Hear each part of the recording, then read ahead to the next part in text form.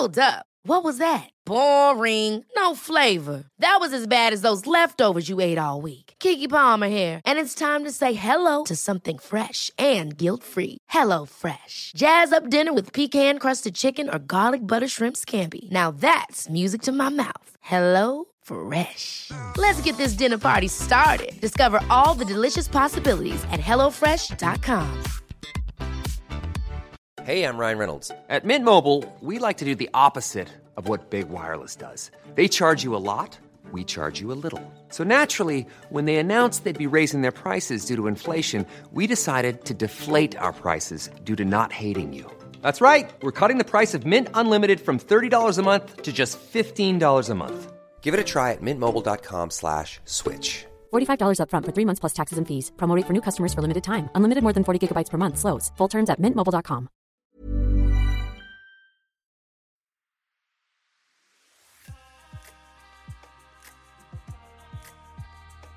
Hello and welcome to Condensed Histories, the podcast that takes pop culture and reveals the real history lying underneath. I'm your host, Jem Duducu, and what we're doing this time round is the movie The Northman. Which means I'm talking about Vikings. This isn't going to be one of these ones where it's like, and it goes all the way to ancient Babylon. No, Vikings. And Vikings is a big topic, and I've talked a bit about them in the past, but hey, if I can't talk about Vikings in a movie called The Northman, then when can I? So, this film, Robert Eggers is the overall director. He's actually directed 2 other highly regarded, very small budget movies. One's called The Witch, and the other one is called The Lighthouse, and this is called The Northman, which tells me that he likes using the definitive article followed by one word. No, Star Wars Episode 1, The Phantom Menace for him. He likes to keep it short. The other 2 films are very much horror movies, sort of psychological horror movies rather than jumping out and stabbing people type horror movies. This one has elements of that. This is full-blooded. It's, I presume, an R-rated in America. It's rated 15 here in the UK. I'm going to say it's the single most brutal, bloody, adult 15-rated movie I've probably ever seen. I wouldn't have been surprised if it ended up being given the higher certification of 18 rating. So because of that, I'm going to sort of say right now, absolutely unsuitable for children. Oh, won't somebody please think of the children? What's interesting is there is no bad language in this film. Everything, the reason why it gets its rating is for the colossal amounts of violence and sex and nudity and sexual violence. And it is full-blooded in every sense of the phrase. So here is the overview and why you might compare it to something else. So this movie is about this prince called Amleth. And at the beginning, he's a boy, let's say sort of 12 years old. And his father has just come back from a successful campaign. And there's feasting and carousing, and the boy is sort of brought to the bosom of his father, and lots of scenes ensue. But the father realizes that he's been wounded in battle, and he's only going to last so long, so it's time to instill the feelings of the great warrior in the son. And so they have this sort of spiritual festival, the 2 of them, and this kind of shaman / sort of the fool of the court, played by Willem Dafoe, who was one of the principal leads in The Lighthouse. Eggers clearly likes Dafoe, and he's great in the limited amount of screen time he has. They come out of this thing, they're ready to go back home, when lo and behold, this isn't a huge spoiler, this all happens in like the first 10-15 minutes. The king is betrayed by his own brother, and he is killed, and then the brother searches for his nephew to sort of end the family line, and the boy manages to escape, cutting off the nose of one of the warriors who's turned on his family, and jumps into a boat and sort of repeats over and over again, "I will avenge you, father. I will save you, mother. I will kill you, Fjolnir." I will avenge you, father! I will save you, mother! I will kill you, Fiona! who's the name of the brother, or the uncle, from his perspective. So I don't know if Greg's going to put in that little soundbite here. It's a cool one. He's way ahead of you. And then we fast forward some years later, and he is now grown into Alexander Skarsgård, who was ripped in the movie Tarzan.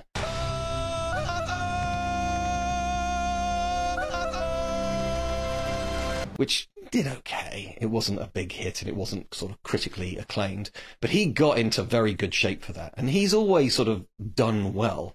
Don't forget, one of his first ever roles was as one of the kind of background models in Zoolander. However, what really brought everybody to his attention was he played Eric Northman. There, can you spot a theme here? Who was a vampire in the TV series True Blood. And he was a Viking who had been bitten by a vampire and is now, 1,000 years later, is in modern day America. So I guess he's played a Viking before, but he kind of hasn't.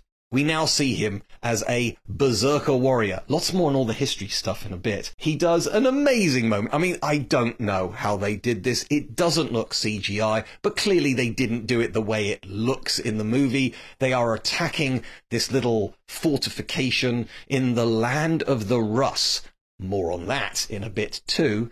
And this guy from behind the palisade throws a spear at Alexander Skarsgård, who plucks it out of the air, spins round, throws it, and kills the guy who'd sent it in his direction in the first place. That is an awesome moment of action. It is one of these things where I've never seen that before. I'm very pleased to have seen that on screen. Wow, great. And so he sets on this journey of revenge to hunt down the uncle and obviously save his mother and so on and so forth. I want to avenge you, father. I want to save you, mother. I want to kill you if you live. I won't go into any more detail, but when people have compared this to Gladiator, at the time I thought, knowing Eggers' smaller movies in the past and sort of seeing the trailer, it's like, hey, the trailer looks great, but this clearly isn't Gladiator. It doesn't have the same kind of budget as Gladiator, and it has had a budget of $90 million, which is a lot of money for something that's not related to a franchise or a book or anything like that. Certainly that's not a superhero. So we'll at the time of recording, the figures have come in just at the beginning. It doesn't look like it's been a massive hit, but more on that. I keep saying more on this later, but let's just sort of, so when people say Gladiator, the great thing about Gladiator is you could sort of put it into one sentence. The general who became the slave who defied an empire. You get the entire character arc in one sentence, and it's kind of the same thing here. The prince who became a warrior outcast, who became a slave, who comes back for revenge, sort of thing. In that respect, yes, it's like Gladiator, but tonally, visually, and budgetarily, very, very different.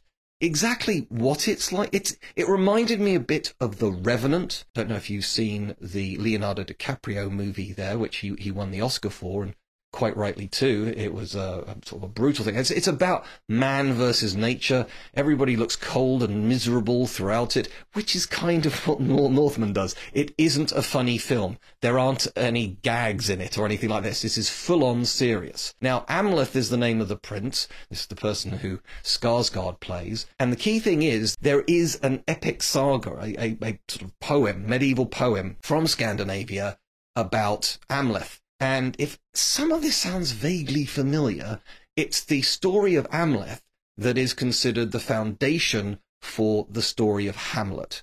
To be or not to be, that is the question. And seeing that's considered Shakespeare's greatest play, that does tell you that this is a pretty good cracking story to begin with. Don't forget Hamlet is set in Denmark, Scandinavia.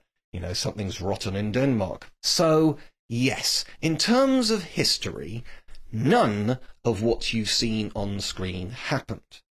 But it's absolutely in the style of the epic sagas, particularly from Iceland, and indeed most of the action happens in Iceland, and there can be no doubt by the time you've finished watching it that Iceland is a cold and beautiful and stark place, a place of raw nature, and really, really cold and windy. I wouldn't want to live there. I'm sure the people there are lovely, They have a disproportionate amount of strong men in world history. So Hathor Bjornsson, wow, he's big and scary and very, very strong. He's literally been the world's strongest man. But for such a tiny population, they've had disproportionately a large amount of the world's strongest men's. What is I men?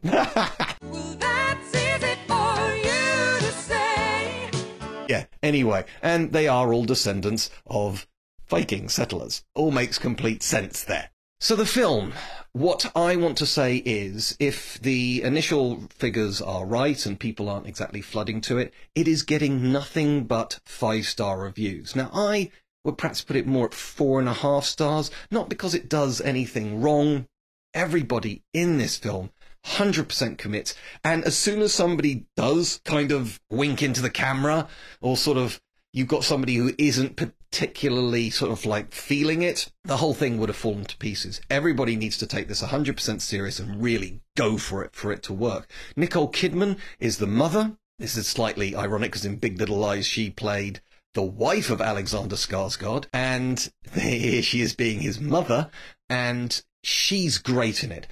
I don't want to say too much about her role, but as the movie progresses, you get to see her more and more in a meaty, interesting, multi-layered role. Really fascinating stuff from her. Skarsgård is built like a tank in this. Like I said, I've seen him big before in things like Tarzan, but he went to the gym a lot for this film, and wow. I don't know what those bits on the top of your shoulders are that kind of are to the side of your neck on either side.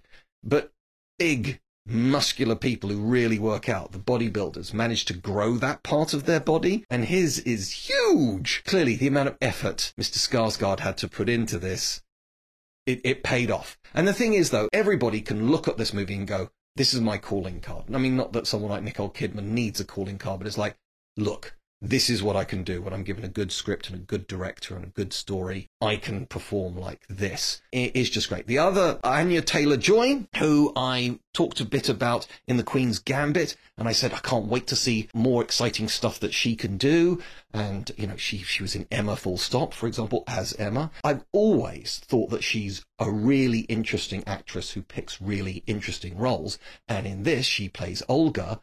She is a Rus, she is Slavic, and she is a slave, like Skarsgård, and she's some sort of kind of pagan woman. And at one point she says, you can break men's bodies, I can break men's minds.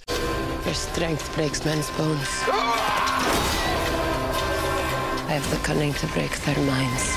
She is amazing in this. There is a scene, I don't want to go into details, and also I don't want to offend anybody, where it looks like she is going to have the lord of the land. As a slave girl, she wasn't going to have any options in this. You know, the whole thing about consent goes out the window, and obviously is an incredibly bad thing. And her visceral response to this, for the record, nothing happens, and nothing happens because of her response. It is just awesome what she does and the way she acts. And I don't know if everybody's having the time of their life on set. Like I say, there are times when people just look cold, but everybody is giving it their all. Again, early on when I said you see him as a berserker, the way it's introduced is you've got all these men covered in furs, and there is some kind of sort of shaman whipping them up into a sort of animalistic frenzy. And this is done in rain, and everybody's basically wearing loincloths, so then everybody's shirtless, and they might have pelts on them. And it just looks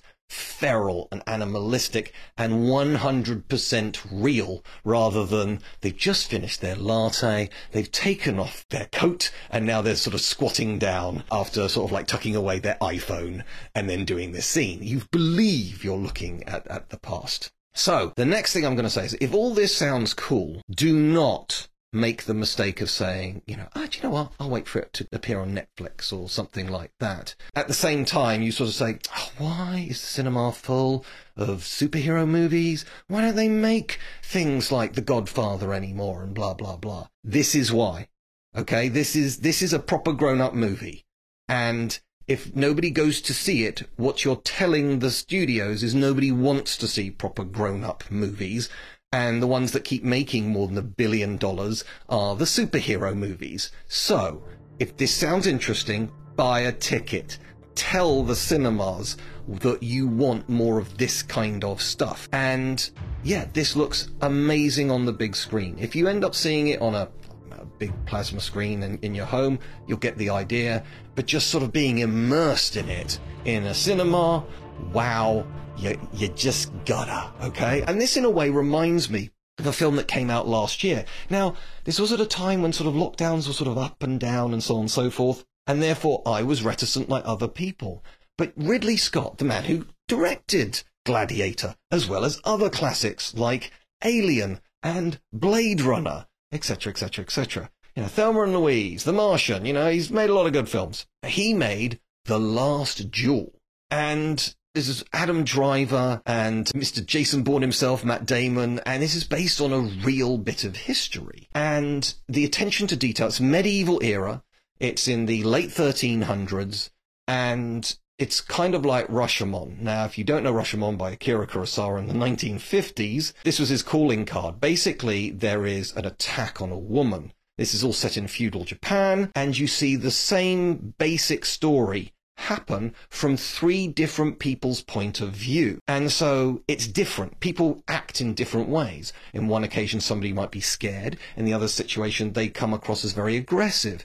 And at no point does Kurosawa say, this is the right one. What he's saying to you is truth is very much from a matter of point of view. It's not that people are deliberately lying, but people only have a limited amount of information. So A can sometimes look like B. And 10 out of 10 to Akira Kurosawa. This is yet again another example of why he is a genius, because, you know, this sort of broke the rules of filmmaking or storytelling, and it created a whole new genre. And there are a number of things out there that are kind of Rashomon-esque. Last Duel is an example of this. And so you get, like in Rashomon, 3 different points of view of why we end up at a duel. Are people, you know, who do you think's right or wrong? There is a slight flaw in it that when we finally get to the woman's story, it's sort of like, this is the truth according to blah, this is the truth according to blah, and then when it comes to her, it goes, this is the truth, and then it fades away, and for a second you see true. So in other words, this is what really happened. So that's a little bit of spoon feeding. But again, a bit like The Northman, a lot of money was spent on this, a lot of commitment was done, everybody is great in their roles. Even Ben Affleck sort of playing this kind of foppish weirdo. In each retelling, he kind of gets weirder and weirder, and in a good way, by the way, not in a bad way. And yeah, it's a great, great film. But I didn't get a chance to see it. It was, like I say, it was more to do with pandemic rather than the lack of will. I love my history movies, but what I noticed was that just 6 weeks after it had been released in the cinema, there it was on Disney+. And nobody was talking about it. This is a major, over $100 million production starring big movie stars, directed by, one of the guys who's considered one of the classic film directors. It was out less than 2 months ago in the cinema. Why isn't Disney Plus plugging it? Or, loads of people talking about it on Twitter. And so, look, is The Last Duel as good as Gladiator? No, it isn't. But it is still very good, and it's just great to see an adult movie where it isn't pandering to the kids, where the violence isn't bloodless to show you the horrors of hand-to-hand combat in the medieval world. And I don't want The Northman to be the same, where everybody who saw it went, that's amazing, but not enough people saw it. So please, this is sort of a rallying cry. Go and see it in the cinema. And if you end up seeing it on Amazon Prime or Netflix or whatever, and go, do you know what? That was really good. I wish I'd seen that in the cinema. Well, don't blame me if there's sort of like a Sonic the Hedgehog 5 or a Spider-Man 27 or whatever. Look, I do like these films, but I don't want all of adult drama to just be TV shows. Thank you very much. So, my little diatribe is done now. And what I wanted to sort of like move on is, clearly, in most movies set in a historical era, they get historical experts to give them advice. And there has to be an understanding and expectation. If we are talking about even somebody famous like Julius Caesar, we actually have very little evidence about what he did day to day. We know the big stuff, but we don't know what his favourite food was, for example, and virtually every single conversation he ever had has been lost to the mists of time. But that can't work in a movie. We have to put words into these people's mouths. So there is an expectation, there is a frustration, if you like, from these historians who help these movies, that they can tell whether people are trying to take it seriously or not. For further information about where I just want to tell a great story, I want to put the visuals up on the screen, and I don't really care about the history, but it is history, is Braveheart. Done a whole episode on that. Have a listen to it. I have a lot of fun dismantling it. Life is full of what-ifs. Some awesome, like what if AI could fold your laundry? And some, well, less awesome, like what if you have unexpected medical costs? United Healthcare can help get you covered with Health Protector Guard fixed indemnity insurance plans. They supplement your primary plan to help you manage out-of-pocket costs. No deductibles, no enrollment periods, and especially no more what-ifs. Visit uh1.com to find the Health Protector Guard plan for you. Hold up. What was that? Boring. No flavor. That was as bad as those leftovers you ate all week. Keke Palmer here, and it's time to say hello to something fresh and guilt-free. HelloFresh. Jazz up dinner with pecan-crusted chicken or garlic butter shrimp scampi. Now that's music to my mouth. HelloFresh. Let's get this dinner party started. Discover all the delicious possibilities at HelloFresh.com. Many of us have those stubborn pounds that seem impossible to lose, no matter how good we eat or how hard we work out. My solution is PlushCare.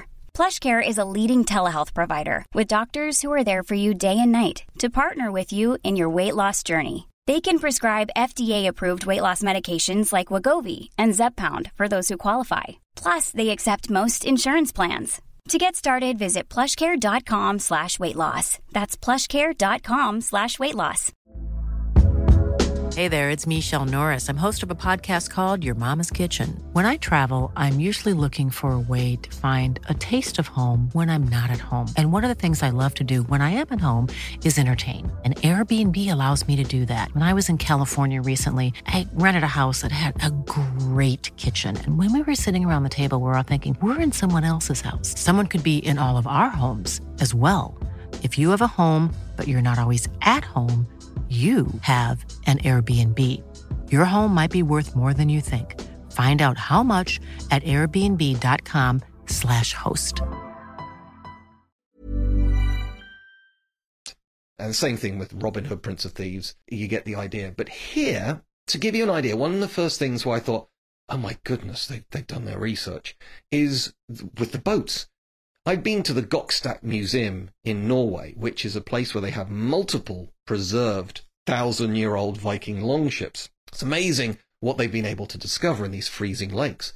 And yes, clearly, the people who made this movie have either been there before or looked at lots of pictures, and they built boats the way that the Vikings did. I feel obliged at this point to say, because I've said it before, but seeing this is all about Vikings in inverted commas. Vikings is a term meaning wanderer. Nobody was ever actually a Viking. You might have been Norwegian, or you might have come from Helsinki, or whatever. Sorry, not Helsinki, Great Reykjavik.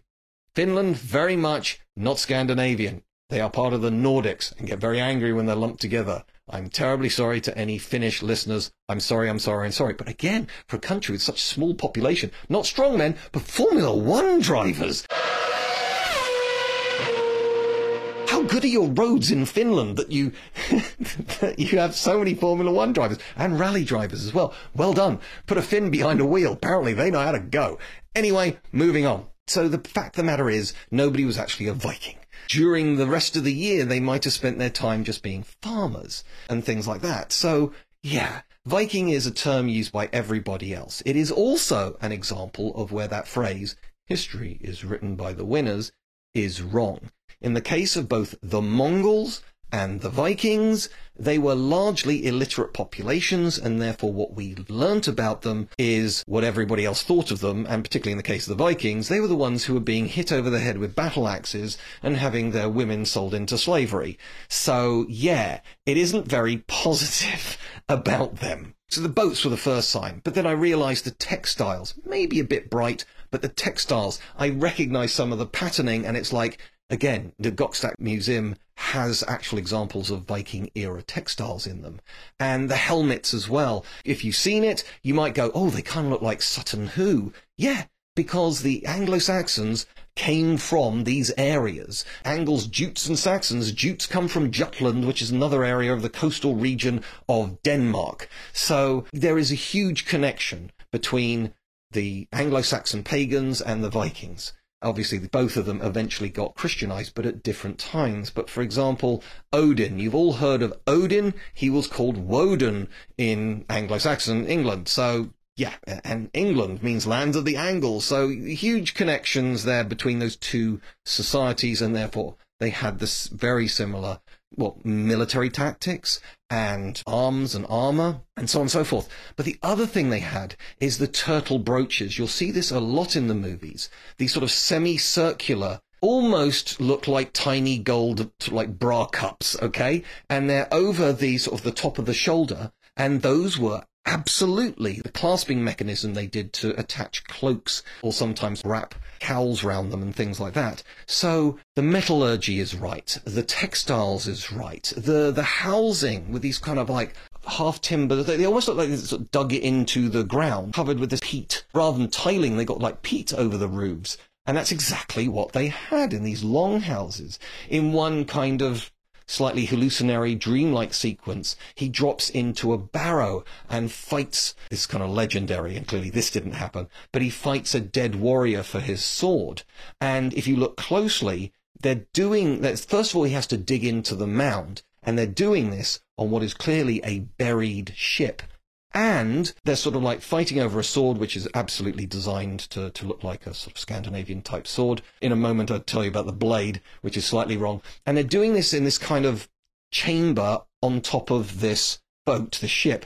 And the thing about that chamber is it is too big, but, it's a dream sequence where he's fighting basically a skeleton warrior. But at the same time, that is exactly, if you look at the Sutton Hoo burial, that's exactly what it is. You've got this sort of like little tent-like bit on the top, and then the buried ship in a mound. This is exactly how some Scandinavian type peoples would deal with their dead. Then there was a moment where you see a woman's head pop up from the bottom of the screen. She goes, "I see my family." And then her head disappears and she comes up again. And at that point, I turned to my friend who I went to see the movie with and went, "Oh my God, we're about to see a woman be sacrificed."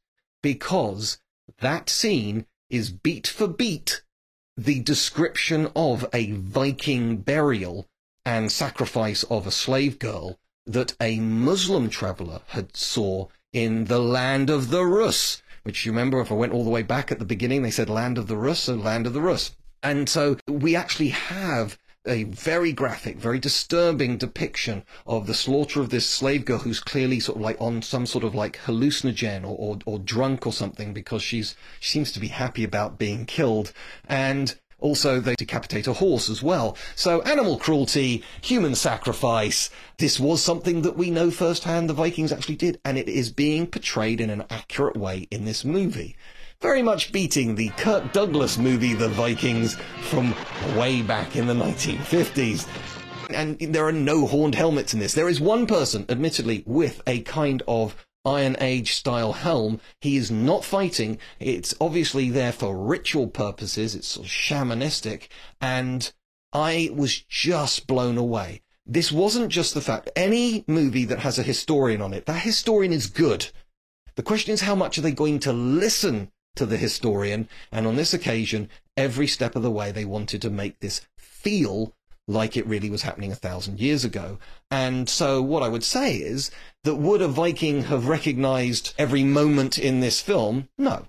But they would have absolutely recognized the society and how everything was laid out. Now, briefly back to the sword blade, it's got this kind of ripple effect on it. That's Damascus steel. That would not have been forged in Scandinavia. That's not to say that no Damascus steel has ever been found in Scandinavia. It has, but they didn't forge that way. And this kind of rippling effect, these sort of like darker swirls inside the sort of steel blade, make it particularly strong. Damascus steel from round about 800 AD to round about 1600 AD was basically the best blades in the world. Now, exaggeration, you could throw a silk scarf up in the air, hold the sword out, and it would cut it in two. That is just impossible in terms of physics, but you get the idea. Very sharp. It was actually from these carbon impurities that they were accidentally creating something that's only been able to be recreated with modern forging techniques. So I've had some people say, the art of Damascus steel isn't lost. We can do it today. Yeah, well, clearly we do it today in a very different way to how they did it 1,000 years ago. So how they did it exactly 1,000 years ago, I don't know.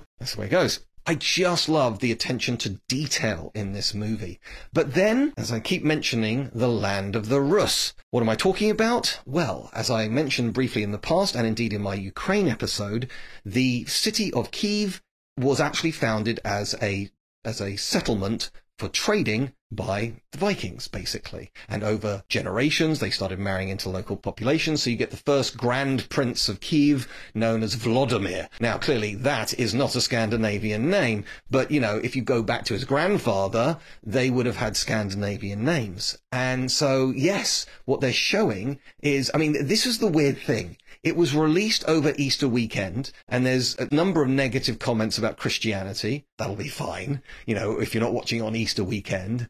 But, I mean, they were saying, you know, the Christians, they pray to a corpse god, which, if you don't understand Christianity as a pagan, kind of right. And the other thing is we see fighting going on in what is clearly modern-day Ukraine, and these berserkers, they attack with all the ferocity that you'd expect a bunch of Vikings to attack, and there is no mercy shown. There is a bit where it's like, why are they rounding up these people and sort of like leading them into this room, into this sort of barn type thing? And then you see them set the thatching alight, and it's like, oh my God, they're burning everybody alive in there. And considering everything else that's going on in Ukraine at the moment, it's sort of like, wow, this film has echoes it wasn't even meant to have. And, you know, so again, I'm suitably impressed with what's going on there. The other thing that I wanted to discuss is, well, first of all, I mentioned sort of Braveheart and dates. I don't know why early on they have the date 895, when none of this is really happening. What's clever is there isn't exactly magic.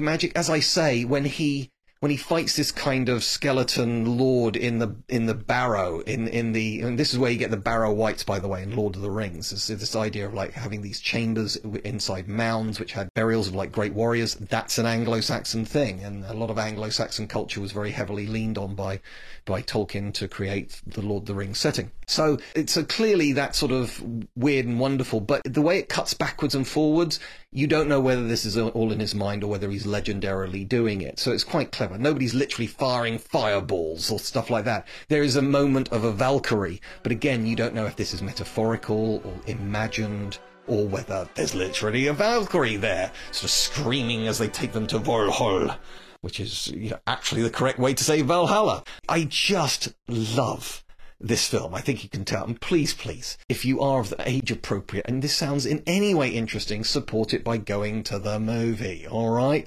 I don't have shares in them, I'm just saying. Now, quickly, before I go on to the last bit of this particular episode, as always, look, I chose this one. I went to the movie and went, well, how can I not do an episode on this? But I take requests. I've had people reach out to me. I'm at GemDeduccio on Twitter, so you can feel free to sort of see me there. I'm sure there'll be a link to it underneath this particular podcast. You can say hi. I do say hi back again. But the other thing that's always worth mentioning is please subscribe. Please share this with other people. I'm trying to grow this network, try and get more interest in this podcast. The other podcast I did, Neon, I'm incredibly proud of. I'm doing basically the same thing again. I have a different producer, but Greg is awesome. Oh my God, it's a dream. So if we could get up to 30,000 downloads a month with that one, well, we can get to, I don't know, half of that with this one. So please do spread the words. I do tweet out what's the new episode's going to be on Twitter, so watch out for that, and it'd be great if you could sort of like it and share it as well, retweet it too. Thank you. But then I'm coming to the last bit, the key area about how we get Viking culture. Obviously, we get things like the archaeology. I mentioned the Gokstad Museum, for example. There's our Viking archaeology all across Northern Europe and beyond. With the case of Kiev, the great thing about longships is they were sturdy enough that you could sail all the way to Iceland and beyond to Greenland and indeed North America. How amazing is that? But they were shallow enough to go down rivers like the Volga and the Dnieper. So this is how they ended up in modern-day Ukraine and Kiev, which is quite a long way away from any oceans. The Black Sea is the closest. So yes, that's how they did it. They could navigate down the great rivers of Europe, and they could also travel across oceans. That's amazing technology. We can find physical evidence, but what were they like? Well, we're lucky enough to have these epic sagas. Now, epic means sort of length. It means that, we're talking this epic poetry, as it's also known. It doesn't rhyme, and it's a lot longer than something like Wordsworth's poems. They are basically short novels, but they are there to have originally been told. This is the thing about Beowulf, the oldest story written in what could be considered English. It's very, very old English. It's obviously written in the Scandinavian saga style. And indeed, it's even set in Scandinavia. It's not set in England. But the thing about Beowulf is, although you can buy a copy now if you want to, there's great ones where on one side you see the original words and on the other side you get it translated. You can't, unless you've got a degree in Anglo-Saxon English, you cannot read it. But occasionally you'll see a word pop up and things like that. And the very first word is Hoyt with an exclamation mark. And this has been translated many different ways. But I do like Dr. Yanina Ramirez's interpretation. She is an expert in this area, where she goes, look, we can interpret it all we want in the written word, but the point is you are meant to have said this. This is a performance by a bard, by a sort of like a travelling storyteller. And obviously it's nice and long, so they might get a couple of nights sort of board and lodging about it. And so, perhaps the best way of saying, oi! Listen to me, shut up, I'm about to tell the story, and that's kind of what it is. And it's like, great, and this is the thing, these things were meant to have been performed. People were meant to sort of gather around the campfire or the communal fire and listen to these things. But they were written down centuries later, not by pagans, but by Christians. Snorri in Iceland is the main concentration of these stories. He's not the only one. But what we don't know, and again, I have mentioned this before, and it is worth thinking, and I don't have an answer for you. You just need to be aware of this. You can argue that this is written by an Icelander who has wonderful, fond memories of their grandfather telling them these amazing tales and writing them down with due reverence to this past that is now being forgotten because of Christianity. That's a valid argument. A different argument is these epics are absolutely drenched in blood and thunder and torture and devilryment and all the things that Christianity don't like. And we know that the Vikings obviously did raiding, but has the sheer level of violence been exaggerated by a good Christian to show how barbaric their pagan ancestors were, and therefore how great it is to be Christian in the time of writing? You can see that both those arguments work, but we will never know what was going through any of these chroniclers' minds, and we therefore have to take this with a little pinch of salt, because what we could be doing is a gross injustice to Viking culture and things like that. But if you are going to go all in, then the Northman is absolutely the way to do it. So thank you very much for listening. As always, there'll be another episode coming out soon.